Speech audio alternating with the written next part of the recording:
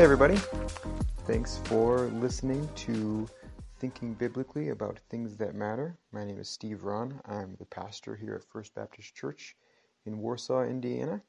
And today we are wrapping up our series on gender. And today our goal is simple. We want to look at the gospel of Jesus Christ and see how it helps someone who is struggling with gender dysphoria. I mentioned in our last lesson that I found Andrew Walker's book titled God and the Transgender Debate to be very helpful. And in that lesson, it's been helpful. It's been a helpful resource in all the lessons, really. But it was very helpful in that last lesson, and it's helpful for this lesson as well. And by the way, if you would like to, you can email me for any kind of resource suggestions if you want to do further reading, further listening on this subject. So you can email me, pastorsteveron@gmail.com, and there's several books and articles that I can point you to that I think would be a help. So all that being said, last time we saw that from Scripture that you cannot break free from the effects of the fall by following the course of the fall. You can't break free from the effects of sin by doing more sin, right? So we suffer gender dysphoria for the same reason we suffer depression or any other kind of deep distress because of the fall. Because of sin. That's where those kinds of things come from. And now I don't mean that you are depressed because of some specific sin in your life that you are committing. I'm not drawing a straight line from your sin to your depression or your dysphoria or your anxiety. I'm not doing that. But what I mean is that all of those kinds of things, depression, gender dysphoria, anorexia, any kind of anxiety, depression, these kinds of things exist because of the fall, because of sin. Because sin is in the world, these kinds of things affect our bodies and our minds. And it's important for us to understand that you will not break free from these disorders by engaging in sin and rebellion. So then the question is there freedom to be had? And the answer is yes. That freedom is found only in the gospel of Jesus Christ. 2 Corinthians 5:17 says that anyone who is in Christ is a new creation. In Christ, God makes us new. There is great hope for the one who is in Christ, who by the grace of God has been born again, has been given faith to believe that Jesus Christ is their only hope to be forgiven of their sins and to be reconciled to God. If someone is in Christ, they are a new creation. So let's spend some time figuring out from Scripture what that means. How does that help the person who is struggling with gender dysphoria? So there's several ways that the gospel helps us. So that's what I want to look at in this lesson, how the gospel helps us. Number one, the gospel helps us to wait. Romans 8:18-22 says, "For I consider that the sufferings of this present time are not worth comparing with the glory that is to be revealed to us. For the creation waits with eager longing for the revealing of the sons of God. For the creation was subjected to futility, not willingly, but because of him who subjected it, in hope that the creation itself will be set free from its bondage to corruption and obtain the freedom of the glory of the children of God. For we know that the whole creation has been groaning together in the pains of childbirth until now. And not only the creation, but we ourselves, who have the first fruits of the Spirit, groan inwardly as we wait eagerly for adoption as sons, the redemption of our bodies." Let me read that again. Not only creation, but we ourselves, who have the first fruits of the Spirit, groan inwardly as we wait eagerly for adoption as sons, the redemption of our bodies. For in this hope we were saved. Now hope that is seen is not hope, for who hopes for what he sees? But if we hope for what we do not see, we wait for it with patience. So these verses are a very helpful, very honest reminder that we are going to suffer distress here in this world. Creation itself is groaning because of the curse of sin, but it's not just creation. We are groaning too. Even those of us who have been saved, who have the first fruits of the Spirit. But here is the good news. Our groans are not permanent. Everyone who is a new creation is headed for the day when our bodies will be redeemed. Our bodies will be set free from the bondage to corruption. We must understand that yes, gender dysphoria is incredibly distressing. It causes a very real anguish, but it is nowhere near the only thing that distresses us. Our bodies and our minds are in bondage to all kinds of disorders. We can and we should pray that God will bring us earthly relief, that God will take our deep anguish away. He'll take our deep discontentment away. But we also have to understand that Scripture has promised that in this world, the normal thing is to groan, because our bodies and our minds are not the way we want them to be. God can and does heal, but oftentimes He instead chooses to allow us to have plenty to groan about. And He gives us this promise that one day our bodies will be redeemed. Our bodies will be rescued from bondage to corruption. So the person who has the gospel, the person who is in Christ, they can wait. They can know that their groanings will not last forever. So that's the first way the gospel helps us. That's the first way that it helps us to be a new creation, to be in Christ. The gospel helps us to wait. Number two, the gospel helps us to think. The gospel helps us to think. Romans 12:2 says, "Do not be conformed to this world, but be transformed by the renewal of your mind, that by testing you may discern what is the will of God, what is good and acceptable and perfect." In saving us, Jesus has given us His Spirit, and the Spirit renews our minds, which means as we set our minds on His Word, He is reordering our thinking. He is helping us to think better, to be better at thinking. Again, this doesn't take away our feelings of dysphoria.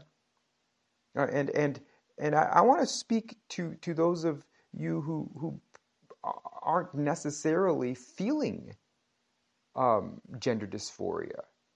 Maybe you're experiencing same-sex attraction, or maybe you're experiencing like incredibly strong urges to look at pornography, or maybe you are facing some other kind of incredibly strong sexual discontentment. Maybe your body or your sexual desire doesn't work the way you want it to. Maybe your spouse's body or sexual desire doesn't work the way you want it to. Maybe God hasn't allowed you to be married yet. There's all kinds of reason why you could be facing strong dissatisfaction. And I recognize that, not all forms of dissatisfaction are equal. But it is really good for us to understand, to remember that as we are struggling with discontentment, it's good for us to understand we are not alone. And yes, sometimes God does take away what is causing our distress, but no matter what, if we are in Christ, we have this guarantee that He will help us to think clearly about it. He helps us to evaluate our emotions properly. He helps us to evaluate our distress properly. He helps us to evaluate our temptations properly. He helps us to evaluate the counsel that we receive from others properly. He helps us to say, yes, this is what I want. There's a strong desire in me. It's being fueled by this strong discontentment within me.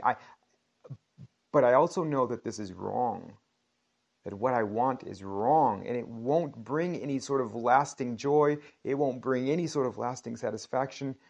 I know that the way to freedom is not rebellion. Rebellion is what got us all in this situation in the first place. The way to freedom is to believe the promises of God and walk according to his word.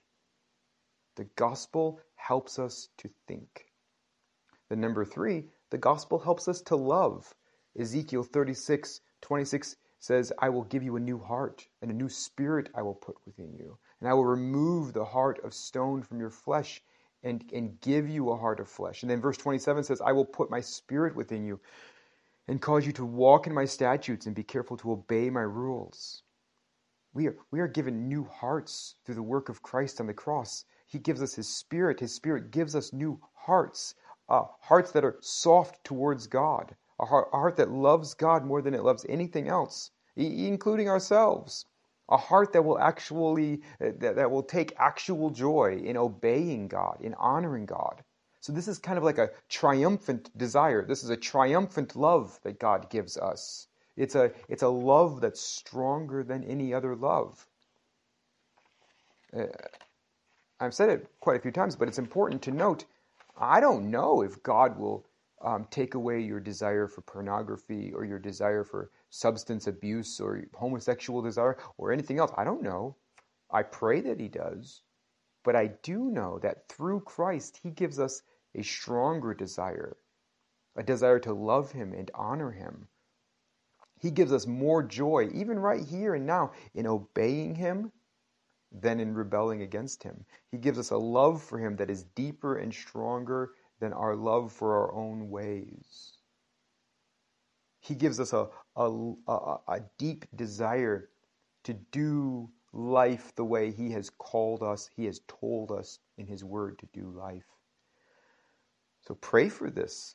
Pray that God will stir up this desire in you, that God will continue to build this love in you. This is a prayer that he loves to answer. So the gospel helps us to love. And then number 4, the gospel helps us to resist temptation. The gospel helps us to resist temptation. 1 Corinthians 10:13 says, no temptation has overtaken you that is not common to man. God is faithful, and he will not let you be tempted beyond your ability, but with the temptation he will also provide the way of escape, that you may be able to endure it.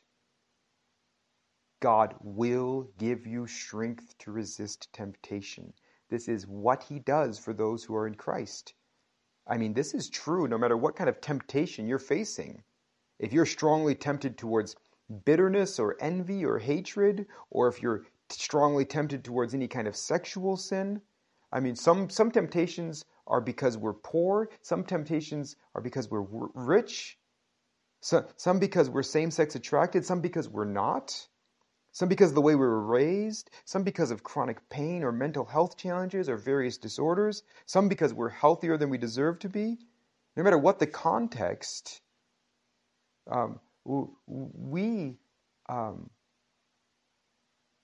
we all face temptations. There are ways, I have friends who struggle with same-sex attraction, so they are tempted towards sin that I'm not tempted towards.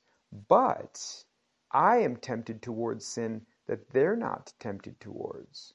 There are ways that because I'm not same-sex attracted, I am tempted to very specific sins of arrogance, self-righteousness, pride, prayerlessness, apathy, impatience. I am tempted because I don't have that struggle, where they're tempted in different ways because they do. But no matter what the context for our temptation is,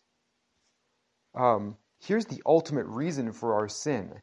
James 1:13 says, let no one say when he is tempted, I am being tempted by God, for God cannot be tempted with evil, and he himself tempts no one. But each person is tempted when he is lured and enticed by his own desire. Then desire, when it is conceived, gives birth to sin, and sin, when it is fully grown, brings forth death. We are tempted to sin not ultimately because of anything other than our sinful desires. And so, and so, yes, we are a tangled up mess of factors, right? We all have history, we all have baggage, we all have personality quirks, we all have ways in which we struggle with discontentment and disappointment with our own bodies and our own minds. We Yes, we are a tangled up mess of factors. But let's never forget, God is faithful. He will help you escape. He will help you endure. Now, we also have to be clear, some of the ways he helps us escape temptation is he gives us wisdom. And he does this especially before we're in the midst of temptation. If I push play on an R-rated movie and I have no idea why it's rated R, I have no idea what kind of scenes are going to play out on that screen, then I'm most likely going to face temptation that I didn't need to face, that a little bit of wisdom beforehand would have helped a great deal in avoiding. Sometimes he helps us escape by helping us just not be stupid. Sometimes it's good. Sometimes it's good to get help from Christian counselors. Sometimes medicine can greatly help eliminate the severity of temptations that arise because of a variety of disorders. I mean, sometimes simple things like diet, exercise, limiting cell phone use, limiting time on social media, getting regular rest, kind of having a regular routine, just making sure you carve out a day each week where you get to recoup, refresh. Sometimes it's good to eliminate unhelpful influences. We know that no matter what, it's always good to be a lifelong student of Scripture. It's always good, as James says, to faithfully ask God for wisdom. It's always good to believe and to operate under the assumption that God is going to help. So we look to Him, we ask Him, we depend upon Him, we hold on tight. And we know one day, Revelation 21 is coming. A new heaven, a new earth, the new Jerusalem coming down out of heaven. The dwelling place of God will be with man. He will dwell with them. They will be His people. And God Himself will be with them as their God. He will wipe away every tear from their eyes. And death shall be no more. Neither shall there be mourning, nor crying, nor pain any more, for the former things have passed away. In his book, Andrew Walker says it this way: Jesus is going to replace all of our dysphoria with euphoria. We are groaning until then. We are praying for relief until then, and we may experience some relief. God may give us some physical health healing. He may give us some mental health healing. Yes. But come what may in this world, we know that the new heaven and the new earth is coming. So in Christ, we are given the strength to wait and to think clearly and to love God and His ways more than anything else, and to resist temptation and to look forward to the day when He wipes away every tear. It is going to be good. This is the hope that's found in the gospel for the person suffering gender dysphoria or any other kind of earthly groaning you can imagine.